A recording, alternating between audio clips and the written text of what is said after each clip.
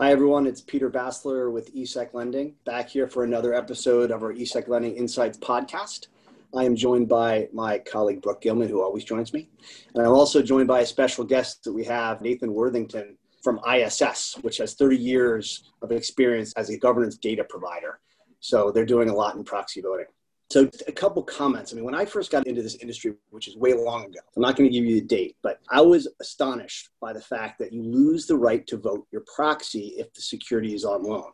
You keep your dividend through a substitute payment. So the only real economic thing you lose is the proxy vote. So that poses a challenge for people. Do I leave the security on loan and make money, or do I pull it back and vote the proxy? And so we have seen clients pursue a lot of different policies as it relates to this. Some people recall for all proxies, which clearly can be disruptive to earnings. Others will do it opportunistically. Others will give a list of names they want to recall. So it's a real issue and something that gets customized at the client level. So ESG is obviously hot right now, but we at ESEC decided to partner with ISS and create a product back in 2014 was the first client that used it, where we use ISS data and pair it with economic data on the securities lending side to help clients make a good decision on whether to recall or not to recall. So I think our proxy value product is pretty unique in the marketplace. So anyway, just want to turn it over to our expert, Nathan, who is here, and we're really excited to have him and have an expert on the line. And so maybe Nathan can give everyone a little bit of color on this global share recall product, as it's called, that powers our proxy value product. So Nathan, I'll let you introduce yourself and then take it from here. Thanks, Peter, and thanks for having me on today. I think it'll be a great discussion. My role here at ISS is I manage the client success organization for our governance, research, and voting business for the West, which is the west half of North America, South America, Australia, New Zealand. I've been doing this at ISS for about 11 years, and prior to coming to ISS, I was with an ISS client in a trading role that had a number of different things that we were responsible for, but we were managing the oversight of the proxy voting and securities lending program, which I think has really helped highlight some of the issues that you were just mentioning, Peter, in that vote goes with the lend, and we were trying to figure out how that worked. I think the ISS framework for it is really special. So I wanted to give you a quick introduction of a couple of things. First, I think there's sort of two issues at play here. First of all, in most global markets, but specifically in the US, you don't know when the record date will be until after the record date's passed. So you sort of have two components here. You've got to make a prediction of when an upcoming record date might be. And that prediction has got to be based on a number of different factors and historical information and information we know about the companies. Which ISS is in a very unique position to know since we cover about 44,000 meetings annually across 115 markets. So it really gives us expertise in that first step of knowing when we can expect that record date to be and give you a confidence level of how well we think that prediction is going to play out. And then that second part, which I think is the part with it that most people are focused on today, is the materiality of the vote. What is going to be available for you to vote on? Is there going to be a shareholder proposal that you feel strongly about, or maybe compensation related items? Or is the company itself subject to certain types of ESG concerns? Like, do they have bad shareholder rights? Are they a company that has serious compensation practices that are problematic? Or, is their board of directors comprised of folks that are not independent, or they lack board diversity? All those types of things, I think, help investors understand. And so the data allows for institutional investors to make a strong determination of the value of the vote versus the economic value of leaving the stock out on the loan. It really is a special product in the market. Great. And Nathan, have you seen a lot more inquiry from your guys' perspective on this global share recall product? I know we use it for what we call proxy value, but are you seeing more of it from other agent lenders or direct lenders or beneficial owners coming to ISS inquiring about this product? Absolutely, because the use cases have expanded. You would have scenarios, like you said, where you just want to recall everything. So, a basic file that has just those record dates would be really helpful for those types of use cases. And then the use case where perhaps you're filing shareholder proposals, you'd want to have that list of the companies that you're engaged with and want to make sure that you have all your shares back in time for the vote. You'd want to have something that provides more details on the companies and the types of shareholder proposals that are expected on those. And then for ESG, responsible investment focused funds or investors, they're looking for more of that deep dive granularity into the ESG aspects of the company. So yeah, we've seen a lot more expanded use cases. We've seen a lot more institutions going back into securities lending, and they want to have a smart product or program around their lending program. So I think that the global share recall product and your product have been probably much more in the spotlight for those types of investors in the past 3 or 4 years. And Brooke, let me ask you a practical question. So we've got the data coming in from ISS that are going to give us, record dates, materiality. And then when we make the determination, either the client makes it or we have some standing instructions when to make the decision to recall. How are we doing that? Because obviously there's a 2-day settlement cycle, but we want to make sure it gets in the box so they can actually vote the share. So how are we thinking about recall timeframes? Sure, absolutely, Peter. So let me address it both what we did prior to adopting the ISS data and what we now are doing, because I think it's important to understand how the history has evolved. So prior to starting to work actively with ISS and the data that they can provide 6 or more years ago, what we would do is we would base the actual recall instruction off of historical meeting dates that the client themselves was tracking. And so it was a significant amount of time and resource in the client's corporate governance group to track historical meetings.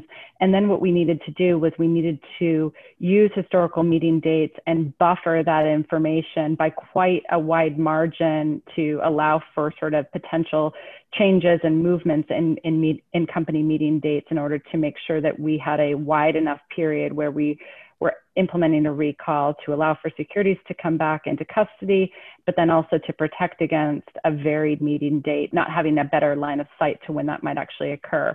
And what it meant was we had a much bigger period of time where there was an opportunity gap on securities lending revenue in order to affect that vote for the client and beneficial owner. With the use of the ISS data, what it allowed us to start doing is to refine that time period with more solid information, a little bit more of the scientific view that ISS probably takes to identify what the likely meeting dates are. And that then allows us to put in a much more reasonable period of time to allow for securities to come back. And so we look at that data feed on a regular basis. We're getting that data feed on a daily basis coming in from ISS, and that's then reviewed, I think, on a weekly basis to set the list of what securities need to be recalled and when. We have a buffer period on that meeting date so that we're recalling more than just the standard settlement cycle for a particular market. We're recalling with additional days in advance so that you can protect against certain securities that might sometimes take longer than the standard settlement cycle to be returned, so that the securities are waiting in custody to be able to vote on record date. But each client manages it differently in terms of the decision making that they take on their voting policies. Some clients, as we've noted a few times, do direct us to recall all securities in a particular market or potentially across multiple markets, regardless of what the vote might be. And other clients will take a much more granular approach, either focused on securities that they have a greater sensitivity to in terms of what their oversight is on that company and risks or concerns they might have with that company and the company's practices, or they might engage in a more detailed analysis using our proxy value product with the ISS data to allow them to look more at a granular level on an individual meeting basis and to understand the materiality of the meeting, what the vote is about, what's in regards to, and then also pairing it off against what, their opportunity cost might be on the lending income side, and make a decision there. So each client is different in terms of the level of involvement they want to have on the process and whether they might have a broad policy across their portfolios or whether they're going to look at it on a more granular basis. But the nice thing is that today we now have the information in hand to be able to allow clients to make those decisions and to act differently if they feel appropriate. So it's very helpful. Thank you. And Nathan, I know we talked about, you got upcoming record dates, you've got materiality. Are there any other fields or interesting information that investors or agents can get today or that you might be thinking about in the future in addition to those two fields? That's a very good question. And it kind of goes back to something Brooke was mentioning in how, you might have to track this based on previous AGMs But some of the most value in the vote is going to be in those unusual situations. Let's say there's an M&A transaction at a special meeting. If you're just tracking based on the AGM, you might miss that upcoming meeting where it is going to have an economic impact in your investment, or a much larger economic impact in your investment than the AGM might. Or in a situation like a proxy contest where there's a dissident pushing the company to make a change, trying to get board seats, that might change the record date and the meeting might get delayed, for example. So within our data set, not only are we tracking these, and you have those naturally, those special meetings and M&A type scenarios, they'll all show up in the file that you get, but you also have a field in the data set that will let you know if there's an M&A transaction expected or a proxy contest. And this is because ISS is a proxy research provider. We're tracking all of those things. We're working with the companies on the proxy contests. We're tracking upcoming M&A. So we have all those expected meeting dates that no investor would be able to put the time and resources on their own to create the pipeline and track it all that way. So that's a real big value add. And I think the other thing that we're hearing more and more is building in those ESG type data points, like you had indicated before. So when our clients are asking us to build policies around board diversity or climate change or whatever it might be, you be able to see if there is a shareholder proposal expected on those meetings and the expected content of those shareholder proposals. Is it a proposal to ask for additional diversity on the board? Is it a proposal to ask for a report on climate change? So, while you don't have a lot of opportunities to vote on those things, this would highlight those areas in the data set and you'd be able to potentially recall based on those specific factors. And I think there's other things that we're considering. Clients have asked for an awful lot of ESG related information like controversies, climate related controversies or workplace related controversies and things like that. So we're always listening to our clients and are looking to potentially refine the product and incorporate more of that ESG data that we're already collecting and make it available in this process. And I think to some extent, and Peter, this might be a question to turn back on you, but we do get questions a lot from clients on how successful they are in their lending program. And so I don't know if maybe that's an opportunity for you to talk about that for clients, to really give them full life cycle of, we have a program in place and you guys are doing a great job for us, and they can see how they're making the right decisions. Yeah, great. Well, I think success for a lending program is defined in a lot of different ways. We often think about it as just revenue generation, but I tell you, in every single conversation I have with people today, ESG comes up. And they're not sure exactly how ESG translates into a lending program, but proxy voting is definitely the majority of their thinking. So I think this product is great. I think some of the innovation around new fields is excellent. I mean, I like to think about the fact that being able to look at data on the proxy side, data on the revenue side, really lets you balance those two priorities. So if something is trading at 500 basis points and they're changing corporate address, might as well leave it on loan, right? But if it's trading at 25 basis points in an M&A deal, that's a clear opportunity to recall and not really hurt your revenue. So I think the ability to be dynamic now in ESG and in your securities lending program is huge. So we love the ISS data. We think our product is excellent. And I think it's right in the frame as far as what people are focused on today. I think it's a great partnership in that respect. You have full transparency across those items. So it's a great partnership from our perspective too. Yeah, absolutely. I also think it's some of the things Nathan has been talking about that they've developed more recently in terms of the added data fields and filtering of specific areas of concern, whether it be around diversity or other climate related factors. It's going to allow people to evolve as many beneficial owners are looking at securities lending and ESG and how those two are compatible and what sort of policy changes might be needed in order to continue that compatibility. It's going to allow people to refine the way that they approach their voting in a much more granular level. And I think that's only going to allow better efficiencies and optimization too, because as we've noted now multiple times, we sort of reference that if it's not a vote that is material to your concerns or what your organization might be focused on, to recall unnecessarily diminishes revenue, but to be able to focus in and know that it's not just sort of the specific companies and securities that you're focused on, but it's also these issues across all companies. So if it is, again, a board diversity topic or climate concern, to be able to have data at that sort of level, I think will be a really powerful tool long term. So to go from where we were, say, more than 6 years ago, to where we were just sort of relying upon people doing their own work on past annual general meetings, to now having that much more level of refinement, to not just knowing when the important meetings are and what the dates are and when we need to take action, but to also know